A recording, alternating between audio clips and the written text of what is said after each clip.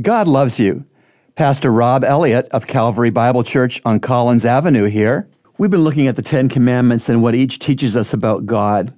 God says, have no other gods. That means God is totally supreme. God says, don't make idols. That means God is jealous for his own glory. God says, don't use his name lightly. God is supremely respectable. God says, keep the Sabbath. That means God values rest. God says, honor your father and your mother. That means God is orderly. God says, don't murder. That means God holds human life as sacred. God says, don't commit adultery. That means God is faithful and he keeps all his covenants. God says, don't steal. That's because God is no thief. God says, don't lie because God is no liar. God says, don't covet because God is perfectly content. The problem, of course, is that none of us can keep 100% of these laws 100% of the time. And in James 2:10, it basically says that if we transgress in one of the laws, we might as well have transgressed in all of them. That's why God says in the New Testament, for all have sinned and fall short of the glory of God in Romans 3:23.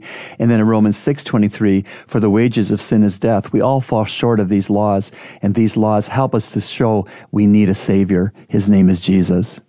Remember, God loves you, and he's proven it with Jesus' cross. Today's 2 Minutes of Hope from Heaven has been brought to you by Calvary Bible Church's Christian Counseling Center, located at 58 on Collins Avenue. To reach the center, call us at 323-7000.